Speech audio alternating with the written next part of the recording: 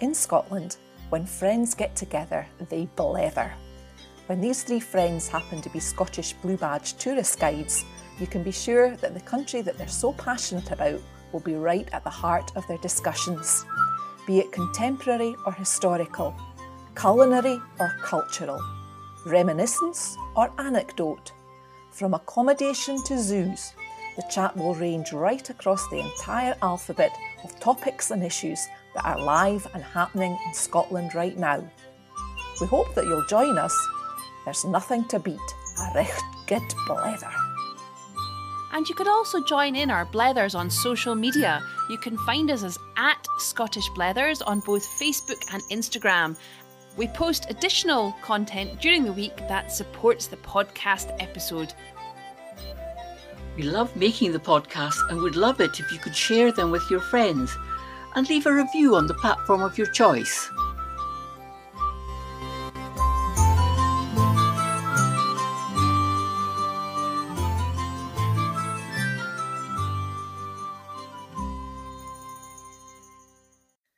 Hello and welcome to the episode 18 of our second series of Scottish Blethers. I'm Liz Lister. And I'm Helen Houston. Radio stars this week, Helen. Oh, I know, Liz, can't believe it. Mind you, I suppose most of our listeners might have been asleep at the time. It was 12:30 in the morning in the wee small hours. We were on Radio 2 on OJ Borge programme. Yep, Midnight Mastermind, where you're asked to give him 3 questions on a topic. He researches it. And we gave him 3. We managed to foil him with one of them. He got the other 2, which is what I think they aim for. 1 easy, 1 middle and 1 hard. So if anybody's interested, you can listen to it. But what was interesting was that the number of people from the States, from North America, that were listening at that time of the night here. Yes, I suppose it was just because they're early evenings for many of them. So it would be, yes, and they must have a way into Radio 2, maybe on their iPlayers or their internets or something. Yeah, so we'll post up the link for anybody that missed it that wants to hear it. But it did bring a few in from our cousins over the water. Yes, and it was interesting just being there and their setup, Liz, how we had a wee kind of chat an hour before, which was literally just a chat, not with him, but with the producer, I suppose. And then it was straight into the live show. Yeah, it was very interesting. Gave us an insight into the world of radio. Yep, so it's been a while. You've been very busy, Helen. Oh, the month of June, Liz, has just been so interesting and so much fun. I've been driver guiding. I've been doing day tours. I've done a Rick Steves 13-day tour and just absolutely loved meeting all these lovely people. And so now I'm back. So today is a catch up on, as we say, catch up on the washing, getting all the washing done and out on the line. Well, you've got a good day for it so far. Yes. So before the rain comes on, we better bash on with this. And it's been a while, but we thought we would take something that's close to the hearts of anybody that comes to Scotland, because when you're out and about, you can't help but be struck by the number of churches that we have. Yes, and that goes back to, all these different little wee disruptions and little kind of conflicts between ministers and churches. So not even do we have lots of churches, Liz, but we've got lots of churches that were divided because of this. So I'll kick off with one of my favourite churches, Liz, will I? Yes, go on, you go. I'm going to go back to my hometown of Stirling, as you all know, and one of the big buildings completely dominating the town is the Church of the Holy Rood, and that's the second oldest building in Stirling. Now, my memories of it are from school days, because that was the church that we all went to for the school end of term services. And it's got massive, great stone pillars. And so the trick was to try and get in and get a seat behind a stone pillar so you couldn't be seen. So that was always good fun. But it's second oldest church and building in Stirling. It goes back to 1129 when it was founded by David I as the parish church of Stirling. So that sounds quite nice and simple. But then Robert II later on decided to found an altar to the Holy Rood. A rood is a cross, and the church became known as the, big of a mouthful here, Parish Church of the Holy Rood of the Borough of Stirling. So we just call it the Holy Rood. But then catastrophe came, Liz. In 1405, a huge fire swept through Stirling and burnt the church. It was a wooden structure at that point. But then you can't have a town without a church, as we'll find out later on. So it got a grant, and the new church, the church that we see today, was started. And one of the big things about the church was it is the only church, apart from Westminster Abbey, that is still an active living church that has hosted a coronation. And we're all know all about coronations because we've had Charles III's coronation very recently, so people are aware of what a big, big ceremony that is. But James VI, the baby James VI, was crowned in the Church of the Holy Rood. And it wasn't a very big ceremony, Liz. It only had 5 earls and 8 lords were present. And John Knox preached the sermon. Yeah. And he chose for his subject something. Remember, Mary, Queen of Scots, had been forced to abdicate in favour of her infant son.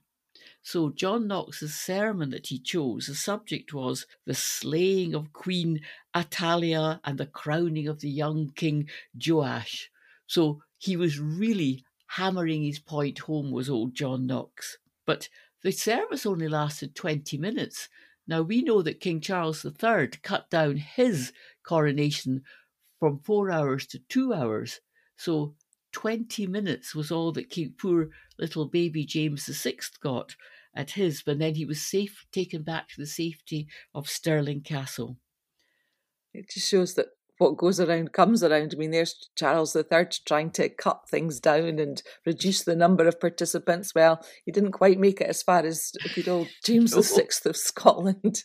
That was That's 5 earls or whatever. That's really cutting back. And John Knox. But there is a wee carving in one of the pillars of the Church of the Holy Rood, which is one of these typical little apprentice carvings where they've done something funny, and I think this carving is one of a man sticking his tongue out. And we think that was there, and the wee baby king would be kind of looking up at this and thinking, well, there's somebody making a funny face. You know how we always do with children. We act ridiculously stupidly. We go, oh, cuckoo, cuckoo, coo, and make funny faces. Well, I think this carving was doing that for the baby king. I think that the crown was too big for his head as well, wasn't it? Oh, that's right. It had to be held up. It would have crushed the poor wee soul. It would crush it. But in 1997, the late Queen Elizabeth II, she was present in the church to witness a reenactment of the coronation of James VI and unveiled a commemorative inscription for that. But that was quite interesting. I wonder what she thought about that. I think there'd be more than 5 earls and 8 lords at that reenactment. But there's another wee funny story associated with the Church of the Holy Rood. I don't know whether you've noticed, Liz, but on the outside walls, there's kind of lots of little indentations, which are musket balls. Yep, I was just going to say that, yep. Yeah, but the thought was that they were there during the siege of Stirling in 1651, and it was by General Monk. And but when they look at them a bit more closely, these musket balls are not on the right side of the church to have been got there during a siege, but they're all gathered round little slot windows of the church, and they reckon now it might have been soldiers aiming at the slit windows of the church and just having a game, see who can get nearest, see if anybody can get a musket ball into the slit window. So that's one for our visitors to have a look at and make their own decision about that. But again, like many churches, Liz, this one was divided up by just little conflicts between ministers and conflicts between the different churches. So it was divided up in the 17th century, but all brought back together again. And it now is a magnificent church that I just love going into and just witnessing the building of it and just all the things that have happened within it. Wonderful. Yep, close to home. Your memories of going from school. I remember those school services as well. They stick with you, and the hymns that you still remember to this day. But for mine, again, closest to my heart, but going from the grandeur of the Church of the Holy Rood in Stirling to one of the most simple of churches, but certainly one of the most photographed and painted in Scotland. It's certainly got a picturesque position, and it's Loch Alvie Church. Now, those of you that follow Scottish Blethers will probably know that as well as living in Fife with Helen and Salin, we also have a little cottage up outside Aviemore, and that is on the road, the track that leads up to Loch Alvie Church, so very close to home. And right, as a child, we would go on picnics round about it because it sits on a little peninsula that juts out into the beautiful Loch Alvie with the Monoliath Mountains behind it that get covered in heather in August. And it's just absolutely beautiful. And they reckon that going back to the times of St. Columba and his followers, there were Celtic missionaries that came out and that they would have formed a cell here, a religious cell on the peninsula jutting out into the loch, probably as far back as 7th century. They think one of them might have been St. Drostan, who was a follower of St. Columba. So there's been a church of some kind here on this site going right back to the 7th century. And the actual name Alvie, they think that it comes from the Gaelic word for a swan. Now, I can't pronounce this, but the BH is a V. So Elv, and then E means an island. So at some point there may have been an island, because there's not an island now, but the island of the swans. But certainly what you do get nowadays is that you always get the swans returning in the springtime. So the Loch of the Swans, beautiful, beautiful setting. And the little peninsula made up the glebe, which is the area that the church and the manse are built on. So what we've got today, the church that's currently standing there, dates back to 1768, and a really simple church. It's a rectangle, it's orientated east to west, as most of our churches are, and it was just made from the local granite, which was tooled or worked to be smooth, and then on the top of it, it's got a coating of what we call harl in Scotland, which is kind of waterproofing material made out of lime, so that it keeps it dry and protects it from the weather. And on the top, it's got a simple slate roof, it's got a bell tower at the west end, and on the south facing, where you get the light, it's got tall, symmetrical windows to flood as much light into the interior as possible. And when you go inside, really simple. And Liz, I was just going to say, I was just visualising that church. It is beautiful in its situation, and to see it in sunlight with swans on the loch, just beautiful. It is. It's surrounded by a graveyard with a rough rubble wall round about it, and nowadays it's also got a modern graveyard extended onto it, but very simple, and you can wander through the headstones.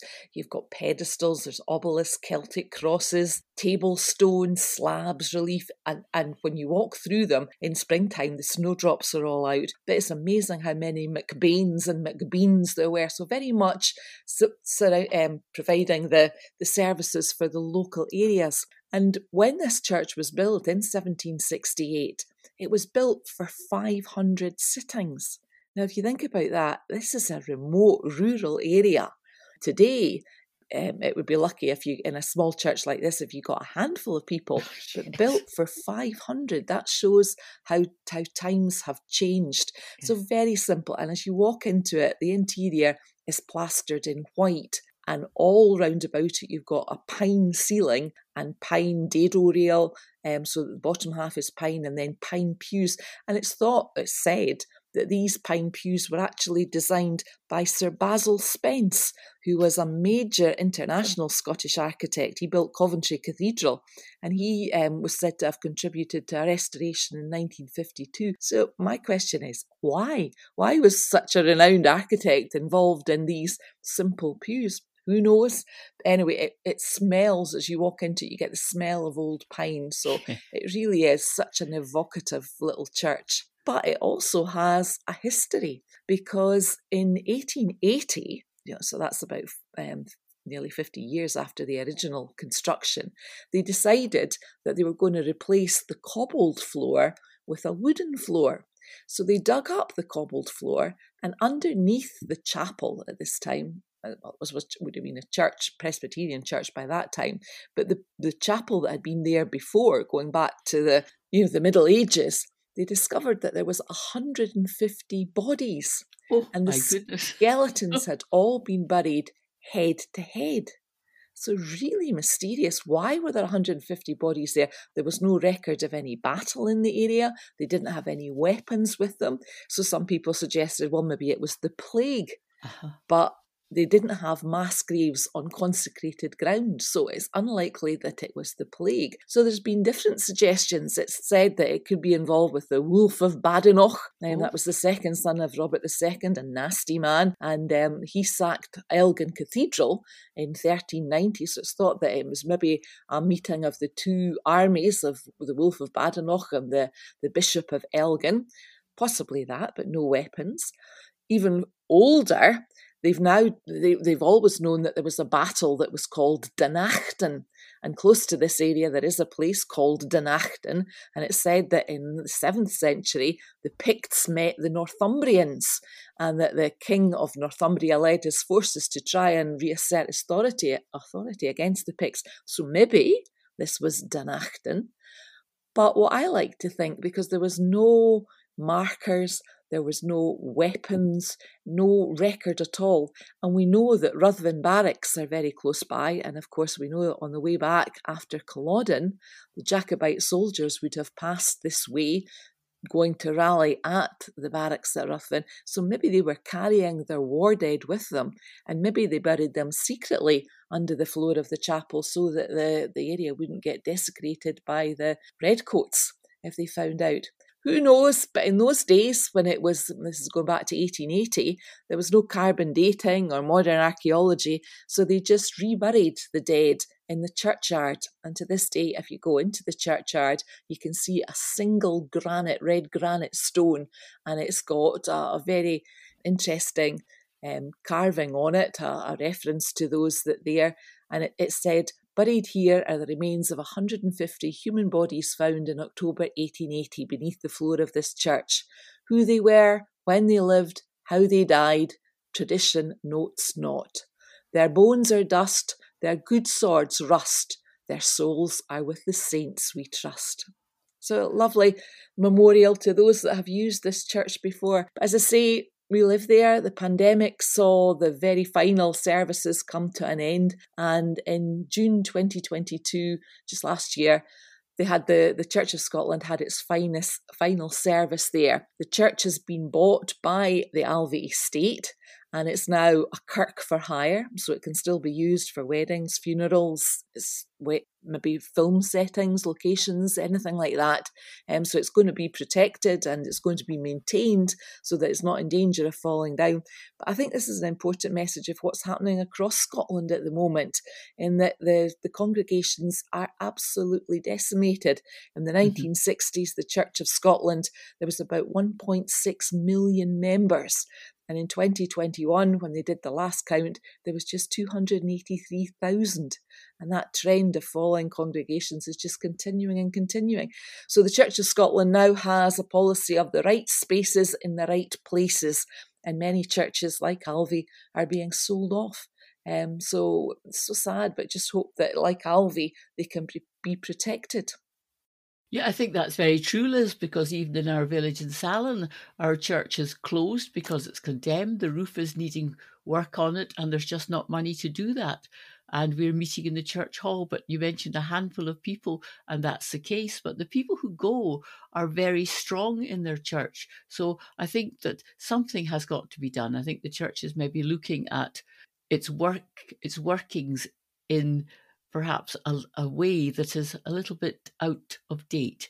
It maybe has to move with the times. But I loved your chat about the graveyard, because I just love wandering around graveyards, because you get, in our churches, like the Church of the Holy Rood, you get the ones that go back for years and years and years, centuries, and then you get the new ones. And it was in the 1800s that they started the hygienic cemeteries, where it was actually a place of tranquility for walking.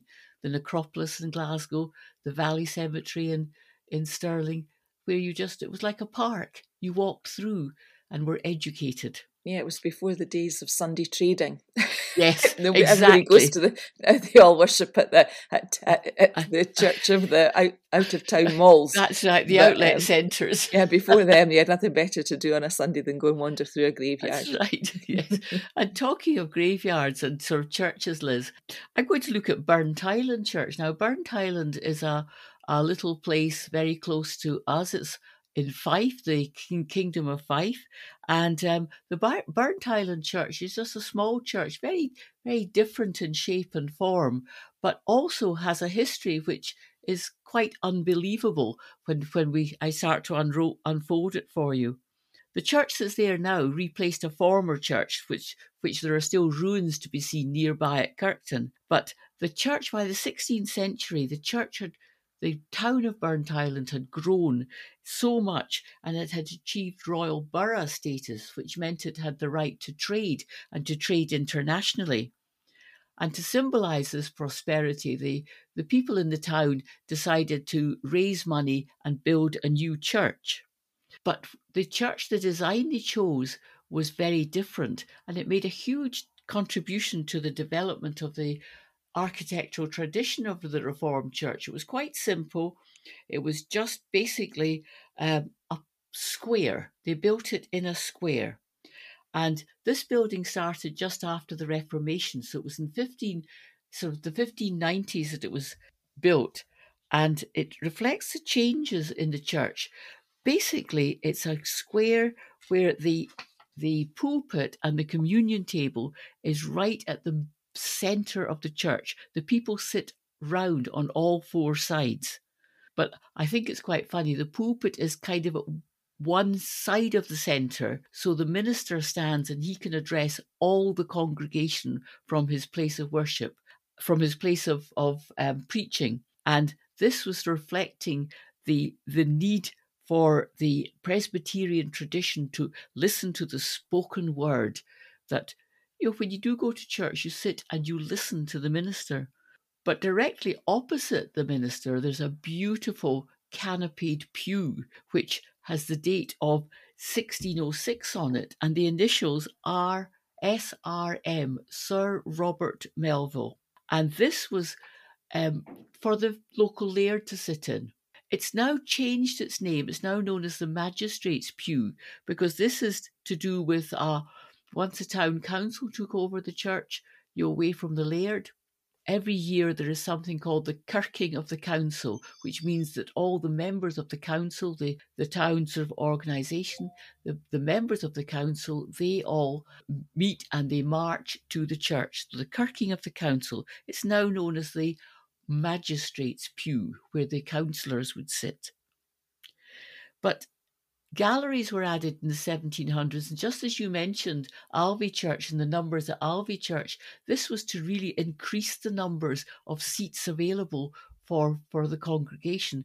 Things that they don't need to do now, they're taking seats out. But the Burntyland Church always has a big connection with the sea, and one of the most striking features of it, which tells us about the importance of the sea, is what's known as the Sailor's Loft, which is the East Gallery, and it has an outside stair to it. So sailors who were having to come into the harbour and out of the harbour on the tide, if the tide so happened to be right at the middle of the church service, the sailors could leave the church without disturbing the rest of the congregation. But one other big thing that the church has is a model of the great Michael. Now, James IV, who had also contributed to the building of this church, James IV, he was one of these kings that wanted to really be at the head of the leading edge of everything. So he was going to build the biggest church, the biggest ship that had ever been built. So this was being built at Newhaven, just near Edinburgh. But very sadly for this ship, on its maiden voyage, it sank, and it sank in the Firth of Forth. And the survivors sheltered in the old church that was at Burntyland at that time. And in return for getting the shelter and being looked after by the villagers, they presented the church with a model of the great Michael. But sadly, like many things, it disappeared in the 1800s during sort of great extensive alterations in the church. And the present model that is there was presented to the church in the 1960s. But the thing that makes the church most famous for people across the world is the King James Bible. The King James Bible, the church is sometimes known as the Kirk of the Bible, because on the 12th of May 1601, a meeting of the General Assembly of the Church of Scotland was supposed to be a meeting in St Andrews, and James the Sixth was going to be present, but he'd had an accident when he was staying at Ross End near Burnt Island, and he'd hurt his shoulder in a hunting accident. So he said to the General Assembly, "Come to the church at Burnt Island and we'll have the General Assembly there." So that's what they did. And it was at that meeting in 1601, and the date's important, that it was agreed to commission a new translation of the Bible. Now, when we talk of the King James Bible, we think of the Hampton Court meeting, which the Bible was commissioned, but it all started in Burnt Island. It was when 1603, when James became King of England, James I of England, and he held a meeting at Hampton Court. In 1604, that's when, once again, the Bible was commissioned. But it all started, Liz, at Burnt Island Church. Fascinating, and each of these churches has got such a rich history. You could take any church in Scotland and look at it, and it's fascinating. But when you talk about James IV and the Great Michael, I always think of Boys and Their Toys, because he got into a race with Henry VIII. And Henry VIII, of course, had the Mary Rose. And so James IV said, well, if he's got one, I'll have one even bigger. So from the Mary Rose sprang the Great Michael, but it was so big that he couldn't sail it. It was moored at Newhaven Harbour, and he used to bring all the good and the rich of Europe, of the continent, would all go down to dinner, and he'd fire off the cannons and he'd give them a good dinner, and then they'd come back up again. So it was just a fancy restaurant, a floating restaurant, which is what, of course, many of these are today. Well, that's what they are. Yeah, as you say, Liz, what goes round comes around. Exactly, boys and their toys. Yes. Well, I am always struck when I take visitors up to the Highlands of Scotland, as we go around, the simplicity, the number of churches that you have, but the simplicity and the use of local building materials. I mean, one of my favourite, as you're leaving, what's the name of the place, at the Fort Augustus at the top of Loch Ness, you pass a crinkly tin church. Right, so they're using local building materials. Now, crinkly tin was the ubiquitous building material of the Highlands, because Prince Albert used it to build the ballroom at Balmoral. And so if it was good enough for Albert and Victoria, it was good enough for the people of the Highlands. So you've even got churches made of tins, but they're all very, very simple. And people might have heard of what are called the Telford parliamentary churches, and they've got a really interesting history, because they go right back to the Church of Scotland Act in 1824. So we've got the good old Presbyterian Church of Scotland, but 1824, things were changing in the Highlands. This is after the battle at Culloden, the removal of Highland culture, the Highland clearances. Things are drastically changing. And also we've had the Napoleonic Wars, and down in the UK Parliament, they wanted to celebrate and give thanks to God for success in the Napoleonic Wars. And so in 1819, down in the UK Parliament at Westminster, they awarded £1 million for building of churches and chapels in the Church of England, and 214 commissioners' churches were built or refurbished there. But as usual, there was a lot of politics and delaying over how much Scotland should get. But they recognised that things had changed, that there was large areas of rough mountainous land now that the people were spread over. They'd been cleared, they'd been moved to villages at the coast. So if they were going to get to church to worship regularly, then new churches needed to be built. But when they did award the money, they only gave 200,000 for the whole of the north of Scotland. And worse still, they couldn't come to any agreement about the bill for the lowlands, so it didn't get any money at all. But when it was passed for the Highland, they said that no church should have over £1,500 spent on it. They awarded a total of 50,000, which, when you consider that one church in England alone cost over 77,000, it wasn't really a fair distribution of the money. So they had to come up with something cheap, something standard, and something that could withstand the weather in the Highlands. So they went to the man who was building their roads and bridges up in the Highlands at that time, the chief surveyor, Thomas Telford, one of the greatest Scottish civil engineers ever. And he was tasked with building what would eventually be 32 kirks or churches and 41 manses, some manses to be built on churches that didn't currently have a manse. And so the design was very simple. It was prefabricated. It was used simple local materials, and then all of the windows and doors were built. The windows were made in Aberdeen, and they were brought in, and so they could put them up quick and cheap. And that was why you get these parliamentary kirks that you see all over the Highlands. That's right. I mean, they're beautiful, beautiful buildings, and just one place for worship, a vestry for the minister to put on his gownie, and a bell tower. That was all they required. And nowadays, Liz, because again we've mentioned the diminishing numbers going to church and the church is closing down, that they convert beautifully into residential homes. And there are some lovely ones all around the country. They're the right size, they've got the right amount of ground, and they make beautiful homes. Yeah, and one of the most famous of those that's won many awards is the parliamentary church that was built on the tiny little Western Isle of Berneray. And an art teacher took that over and built it. But it's a good example there of how they were personalised to the local conditions. So at that one, it had a front door, which the people from Berneray would enter in, but it also had a rear door, which opened onto the sea, and that was where the people from the neighbouring island of Pabby would come by boat and come in on their side of it. So each of these is, although they're standardised, they're also personalised. I love Ullapool, which is still a good example. It's not a museum, but it's a good example of a parliamentary church. And the parliamentary church on Iona is the Iona Parish Church, still active. That's not the Abbey, but there is a parliamentary Telford Church on Iona. Yep, and of course it's not just Presbyterian Church of Scotland churches all over Scotland. We've also got many other faiths, and so my second one that I'll take is a very interesting history, and it's a chapel, and it's the Italian chapel on Orkney, which is a beautiful little place to visit, isn't it? Oh, it's stunning. I went there last year for the first time, and you cannot speak when you're in it. It just takes your breath away. It's beautiful. So I'm going back to the simple again in this example, but this was 1942. This is, the latter stages of World War II.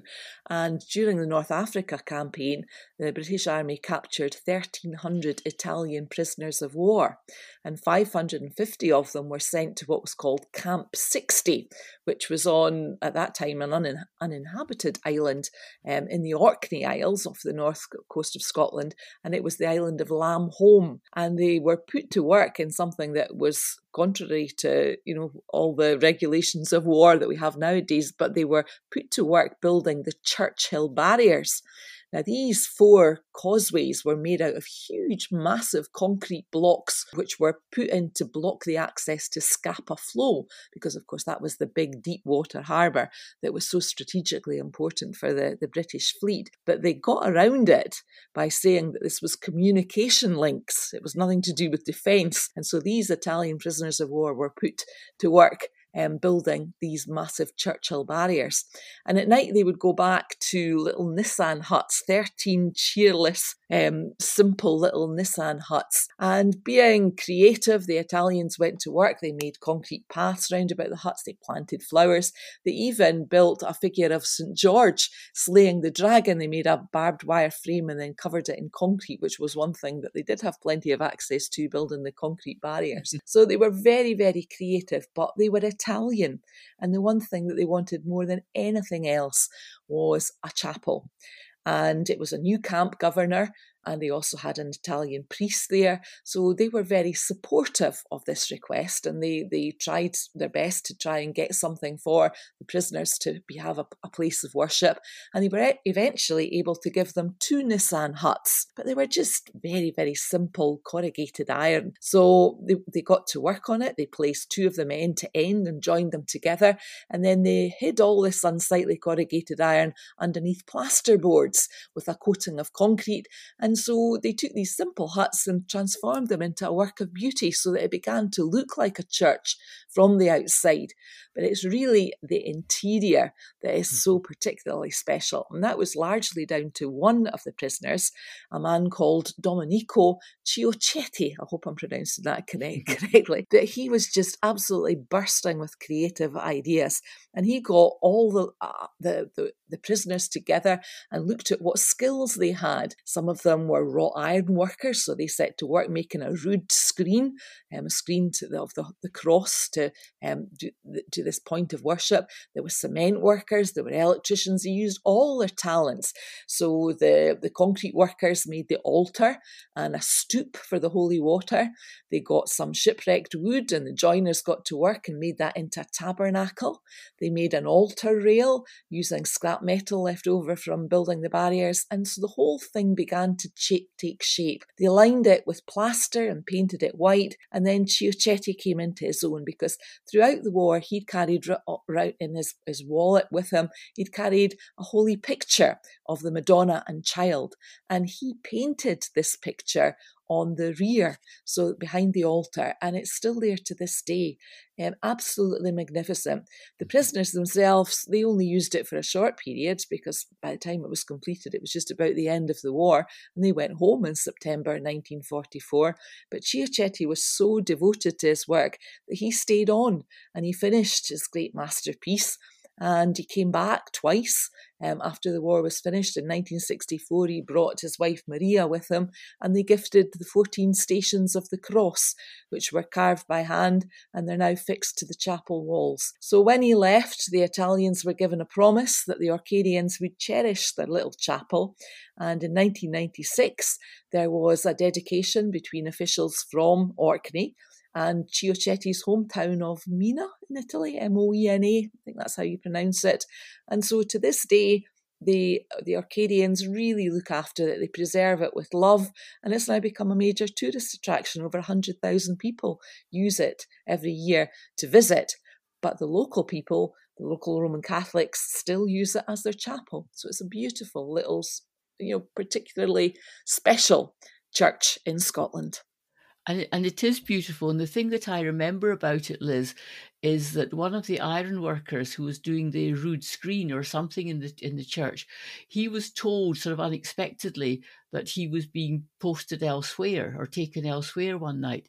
But he'd fallen in love with a local girl, and he didn't have any way of telling her that, that he was disappearing, he was going away.